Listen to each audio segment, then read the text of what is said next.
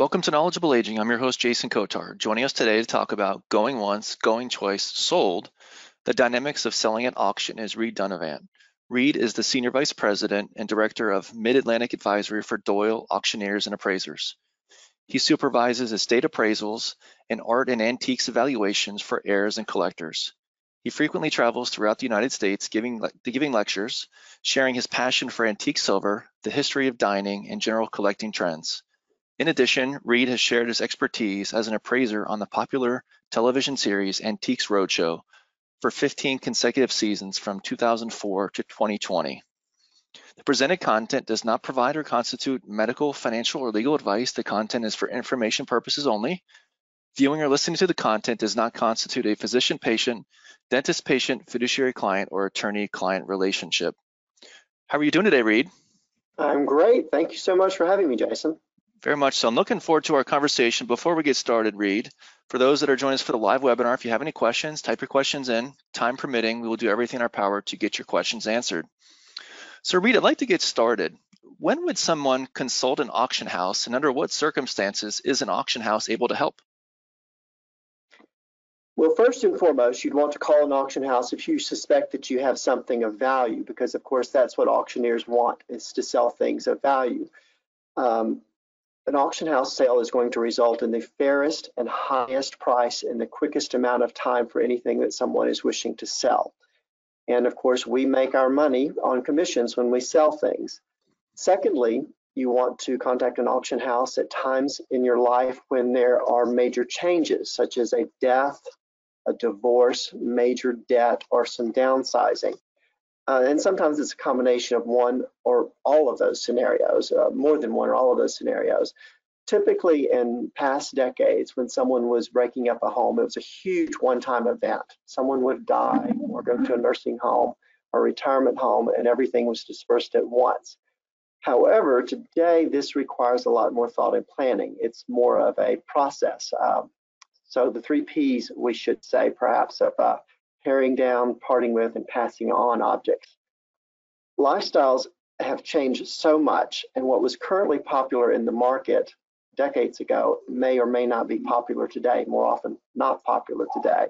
That combined with family dynamics have led to a more involved process. Paring down, passing on, and parting with things can be very emotional, and it's not that simple any longer. People are living a lot longer. They're often healthy when it comes time to downsize. There's not been a death. They're just moving on to a different, more fun place, frequently retiring to more vibrant locations. Also, families have become much more complex and intertwined. They're conjoined families from different backgrounds, and they have very different lifestyles. Each side of the family might, as well as the children, are living in different places and have very different lifestyles. When you might think, as far as your timeline, would you consider contacting an auction house about this paring down process? Or the answer is always as soon as possible. Mm-hmm. And why, you might ask? Because auction houses don't charge any initial consulting fees. We give a lot of free advice up front, so there's no reason to wait to call us. We only collect our fees when something is sold, so it's in our best interest to be very honest and upfront with you. We want to get the most for something that you sell because we earn only our money on the commission basis. Many people think that you need an appraisal before you sell anything, and that's not completely untrue, but we frequently get calls from people asking for an appraisal, but what they really want is an evaluation, because an appraisal is a very lengthy and time-consuming process. It's also quite expensive to have a professional document prepared, but a consultation fee is often free, and it generally is with most auction houses. You might ultimately need a fair market appraisal for estate tax filing, but you don't necessarily need to pay for an appraisal or wait for an appraisal when you're beginning to downsize or thinking about selling things.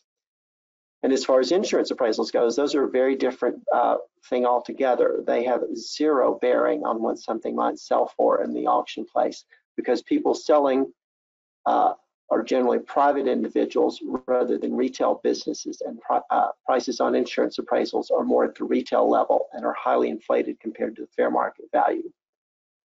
As auctioneers, our main goal is to isolate and sell items of value and give the seller a very accurate idea of what something might sell for at auction.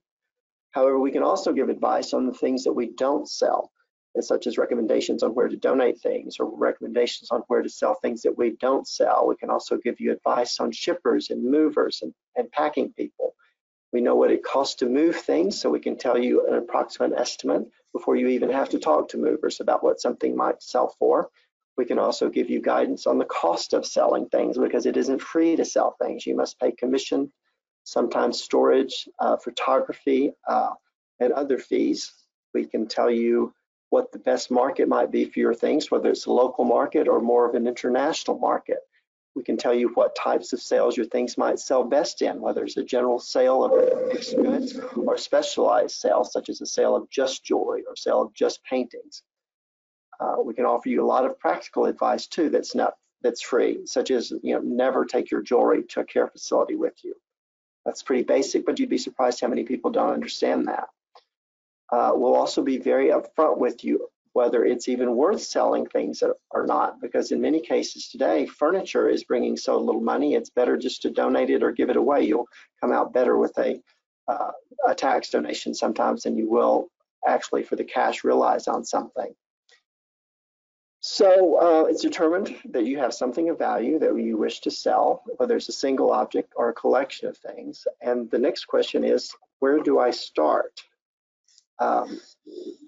You first of all, you want to contact an auction house to find out the best place to start.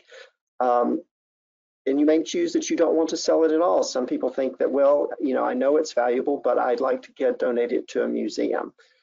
In today's world, however, that's very unlikely, because museums just don't take things anymore. They have a lot of stuff that they're responsible for already. It takes a lot of money and a lot of time to care for these things and to insure them. And unless your donation of an object comes along with a gift of money to support the care of that thing, they may not take it. And in fact, they rarely do take it. Even thrift stores have gotten very picky about what they'll take. A lot of antiques that thrift stores were once happy to have, they refuse them if they have the least bit of damage or need the least bit of repair, especially if, say, for instance, the upholstery is soiled. What kind of auctions are there, Reed? Well, there are auctions of incredible things that are single categories, such as jewelry, which is what this tiara was sold, and that was in a specialized sale of estate jewelry. And those sales are very good because they are very specific to a category. They might have 300 or 400 pieces of very fine jewelry in them as a single sale. And those pieces of jewelry might not necessarily belong to the same people. In fact, they rarely do belong to the same person. They belong to a variety of different consigners.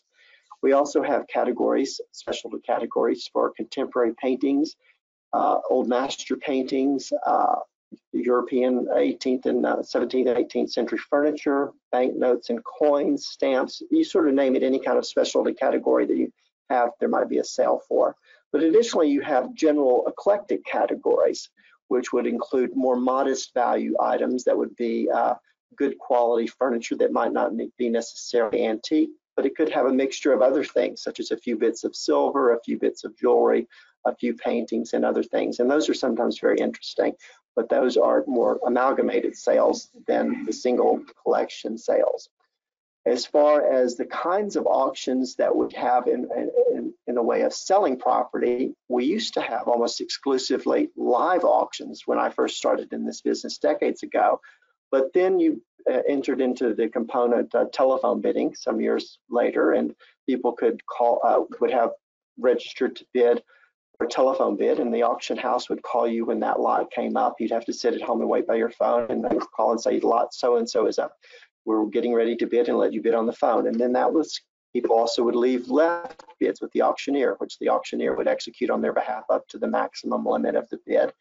And then we began with internet sales where people could bid online and interactively with the sale.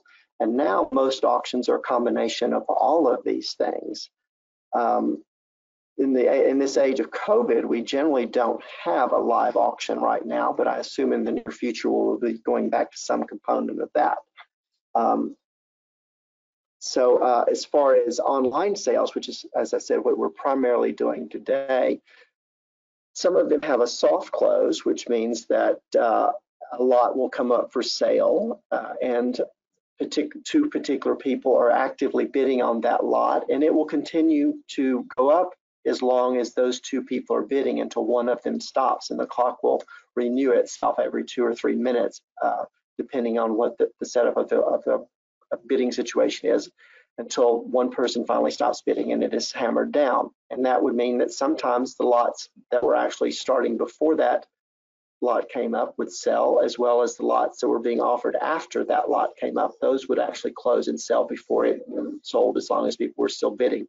There's also the hard close, which is much like the internet eBay site, where a particular lot will sell, say, at the time published at 7:02, and at 7:02 it will sell immediately at that time, and the last person bidding, if they get their bid in just under the last couple of seconds, will be the bidder, and the clock will stop automatically. A little bit more about this image here. This is a piece of fantastic jewelry. It's a tiara, as you see, and the woman wearing it in the portrait was a famous woman, or not a famous woman, but a wealthy aristocrat from the Wilson family. And the tiara had descended in the Wilson, Astor, and Vanderbilt families, so it had an incredible provenance. And not that everyone can wear a tiara. In fact, there are not a lot of occasions that anyone would wear a tiara today. And for that reason, it's actually quite rare. Most of these wonderful 18th and 19th century tiaras were broken up and mounted into other pieces of jewelry to be something that people could wear more frequently. But so we put a rather conservative estimate on it. The diamonds and the pearls are extraordinary quality. And the estimate was $80,000 to $120,000, but it ultimately sold for a little over $420,000, simply because it was so extraordinary and such an uncommon thing. Wow. A lot of money to wear something only a couple of times. Absolutely. So, Reed, how does somebody, or can anybody time, this is a two-part question. Can anybody time the market? And then also, can you go a little bit more detail on how COVID has affected the auction market? Well, first of all, if your auctioneer or your advisor tells you that this is a good time to sell something, that means that this is a good time to sell something, not next month, not in 2 years, not in 3 years, because the market is very volatile and very fluid, and it's constantly changing. Everything does not appreciate in value, and what something was valued for 20 years ago is very irrelevant today. What someone paid for something, even yesterday, is very relevant today. What an insurance appraisal says is very irrelevant. It's what the value is today, and if you're advised that it's a good time to sell something, you should go ahead and sell it. There is this huge misconception among primarily the generation that is downsizing at the moment, that everything that is old and antique would have appreciated since they acquired it. But as they're beginning to downsize, they're finding out that that isn't actually true. The market, it is just continually changing, particularly with all the new information available on the internet.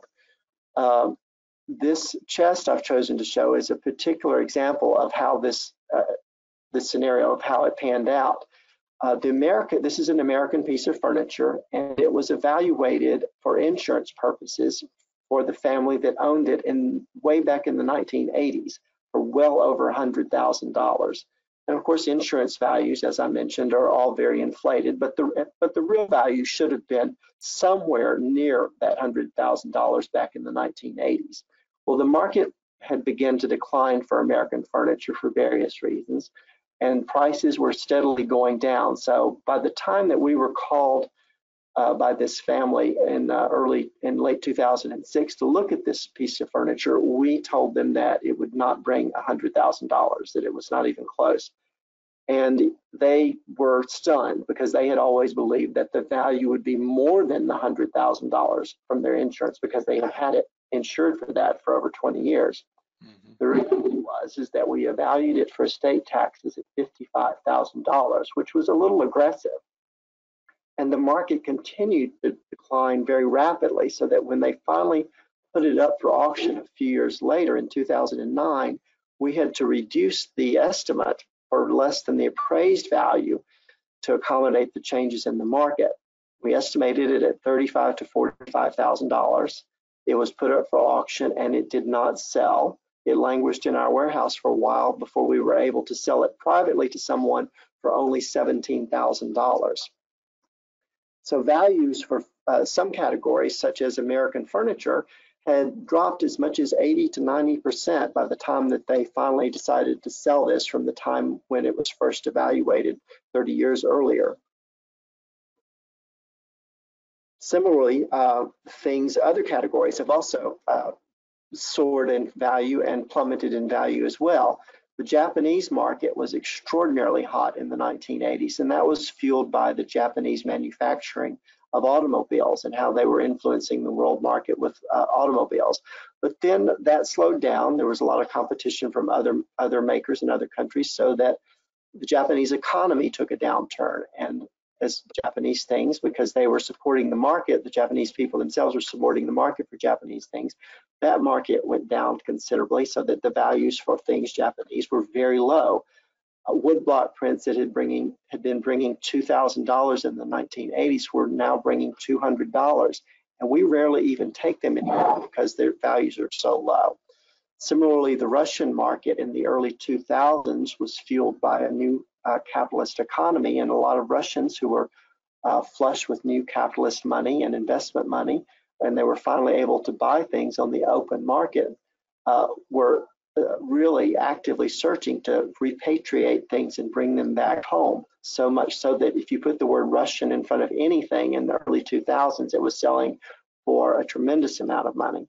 That market has also rechecked itself, and while values have not plummeted, it's nowhere near what it was 15 years ago or so.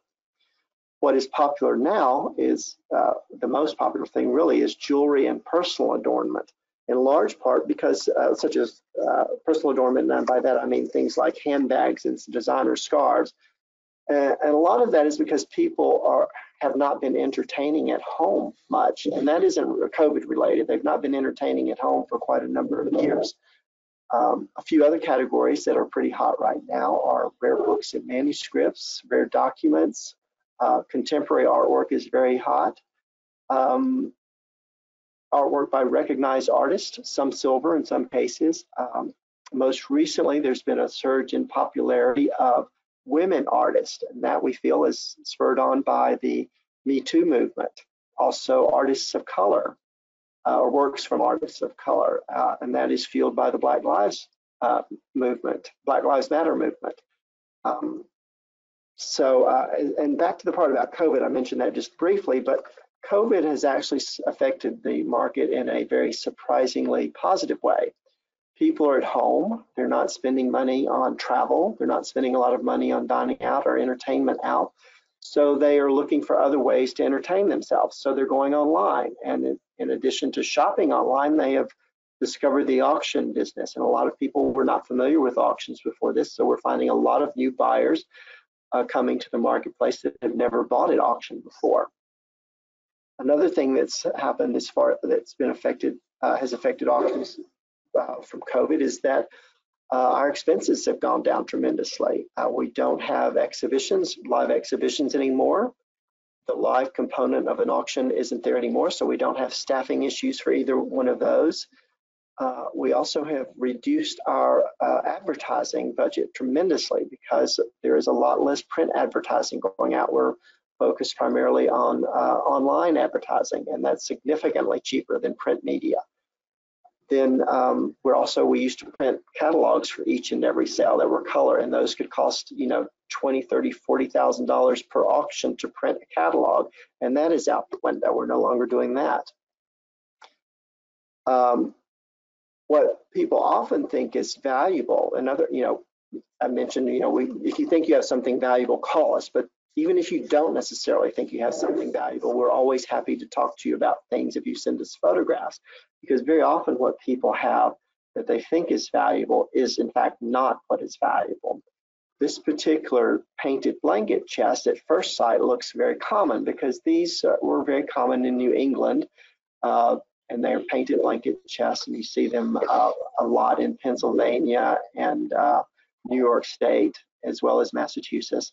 However, there are examples that were done south of the Mason-Dixon line, and those are quite rare. So we were called to look at a bunch of French furniture from an elderly French woman in Alexandria, Virginia, that she had inherited from her family, and she thought the French furniture was quite valuable. The market for French furniture has not been especially valuable for quite some time. It's been a tough market, but I went there knowing that it wasn't necessarily going to be worth a lot of money, but hoped that I might see something else. So we walked around. I broke the bad news to her about the French furniture and stepped out on the glassed-in back porch and saw this blanket chest, and I asked about that, and she said, well, that can't possibly have any valuable. That was from my husband's family, and they were just poor farmers from North Carolina, and they had nothing. So I said, well, it is a Southern piece of furniture, and if this was a New England piece of furniture, it wouldn't be worth a lot of money, maybe $1,000 or $1,500 at best. But this is quite rare. So we sent it to auction with a rather conservative estimate, more than $1,000, but not much more than $10,000. Ultimately, it sold for over $270,000 because it is an extraordinary rare thing. What could have happened, though, had she not called an auction house? She didn't think that was valuable. It could have ended up in a junk pile or taken to a thrift store, or possibly worse, someone could have stripped that paint off of it, and then it would have been worthless. Yeah. Sorry. No, that's fine. No. Yeah. So what is an auction estimate, Reed, and why does it matter? Well, an auction estimate is just a guesstimate, for lack of a better word. It is what an auction house, in our best experience and research and knowledge, would place on an item to indicate to the seller what they might expect their item to sell for, as well as an indication to the prospective bidders of what they might have to pay for that auction. But it's a very kind of curious thing to navigate. If you put the estimate too high on something, people are going to focus on what is wrong with that item and perhaps not be interested in bidding on it. If you put the estimate lower, you're going to cause people to focus on what is good about the object in order to lead them in and want them to be able to bid on it. In that scenario, they might overlook the flaws.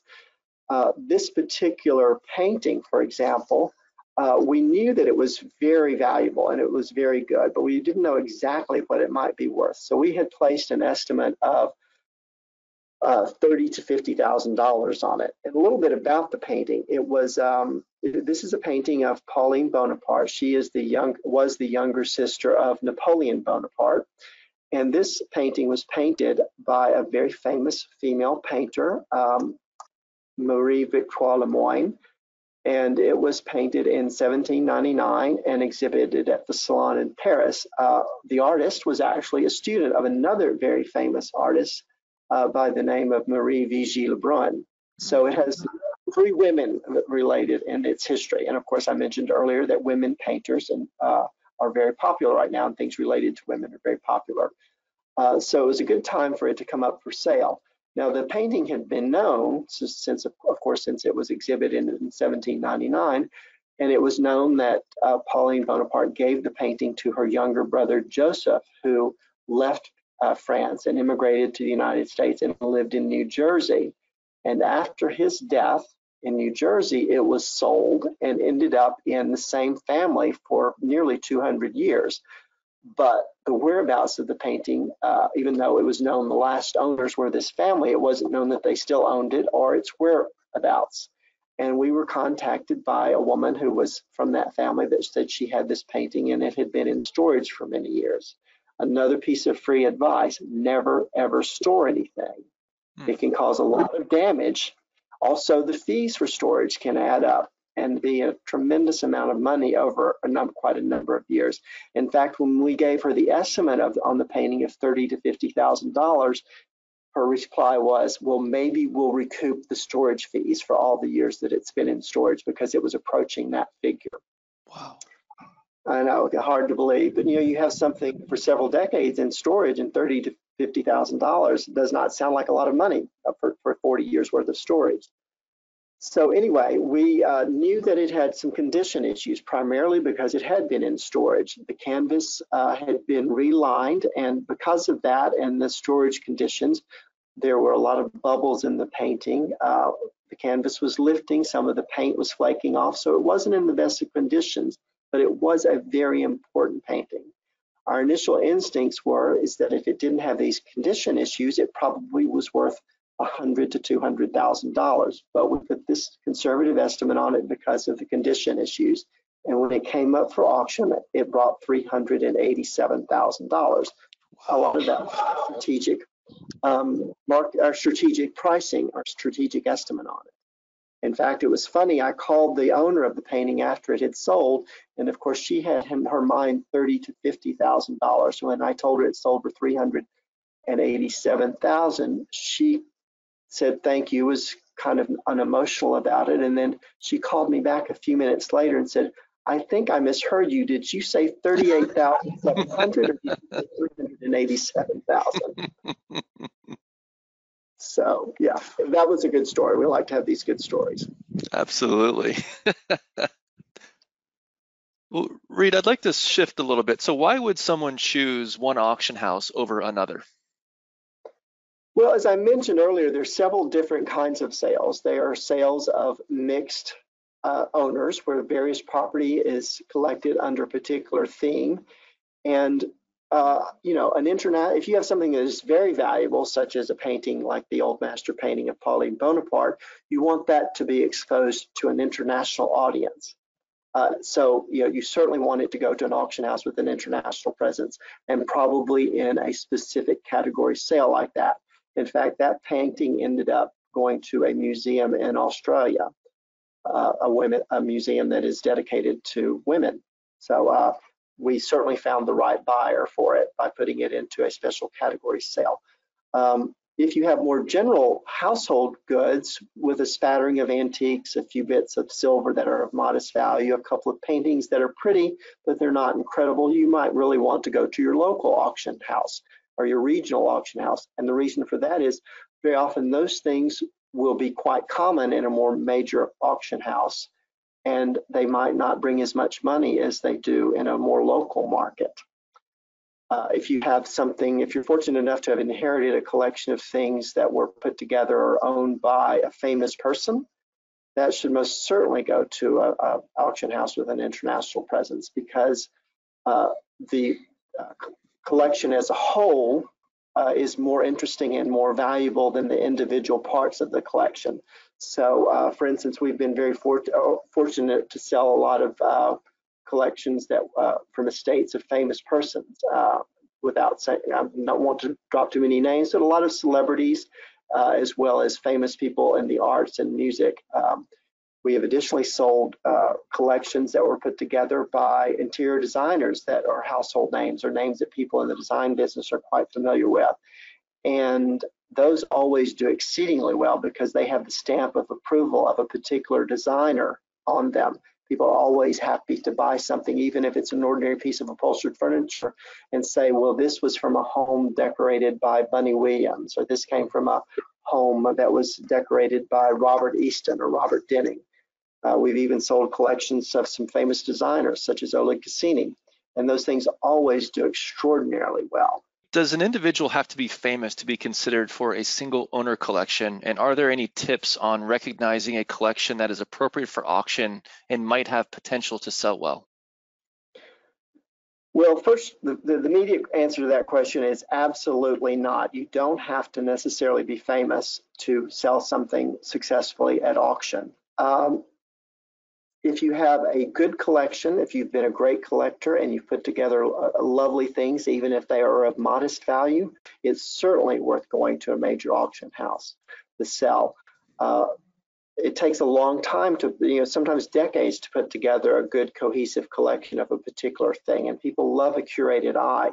For instance, the image here you see is a collection of match safes and card cases that are all sterling silver, and this was assembled over several decades by a couple. And if anyone is collecting match safes today, they might find a random one here and there in a sale, because people did not have multiples of these. You might only have, if you were a private person, you might only have one match safe. So it would take decades for somebody to put together a collection of this caliber and this quantity.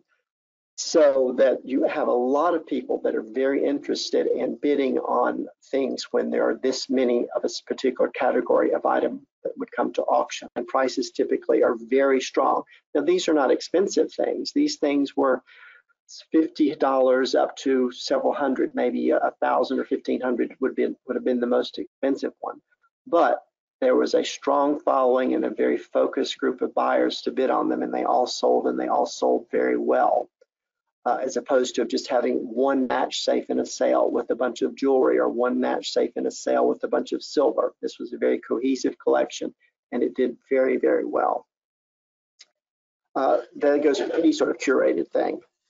We've actually had a collection of Barbie dolls that we sold as part of an estate some years ago, and I would have never thought we would have been selling Barbie dolls before, but as far as Barbie dolls go, it was probably the most valuable collection of Barbie dolls ever to come up at auction. It brought over $1 million. It was just a bunch of Barbie dolls. Wow. So. Wow. Well, this is wonderful stuff, Reed. So how can people find you? So, well, my name, as you said, is Reed Dunavant, and I'm going to spell that for you. It's ReidDunavant, and I am at the Washington, D.C., Maryland, Virginia Regional Office, which is located in Kensington, Maryland. And our phone number here is 301-348-5282. And my email is my name with a period between it, Reed, R-E-I-D, period, Dunavant, D-U-N-A-V, V as in Victor, D-U-N-A-V-A-N-T @doyle.com. Very good. As far as all of our webinars, you can go to see the archive webinars on our website, knowledgeableaging.com. You can also go to our YouTube page, type in Knowledgeable Aging. I encourage you to subscribe. We update that 4 to 5 times per week. If podcasts are your thing, you can go to Spotify, Apple Tunes, etc. Till next time, I'm your host, Jason Kotar, and this is Knowledgeable Aging.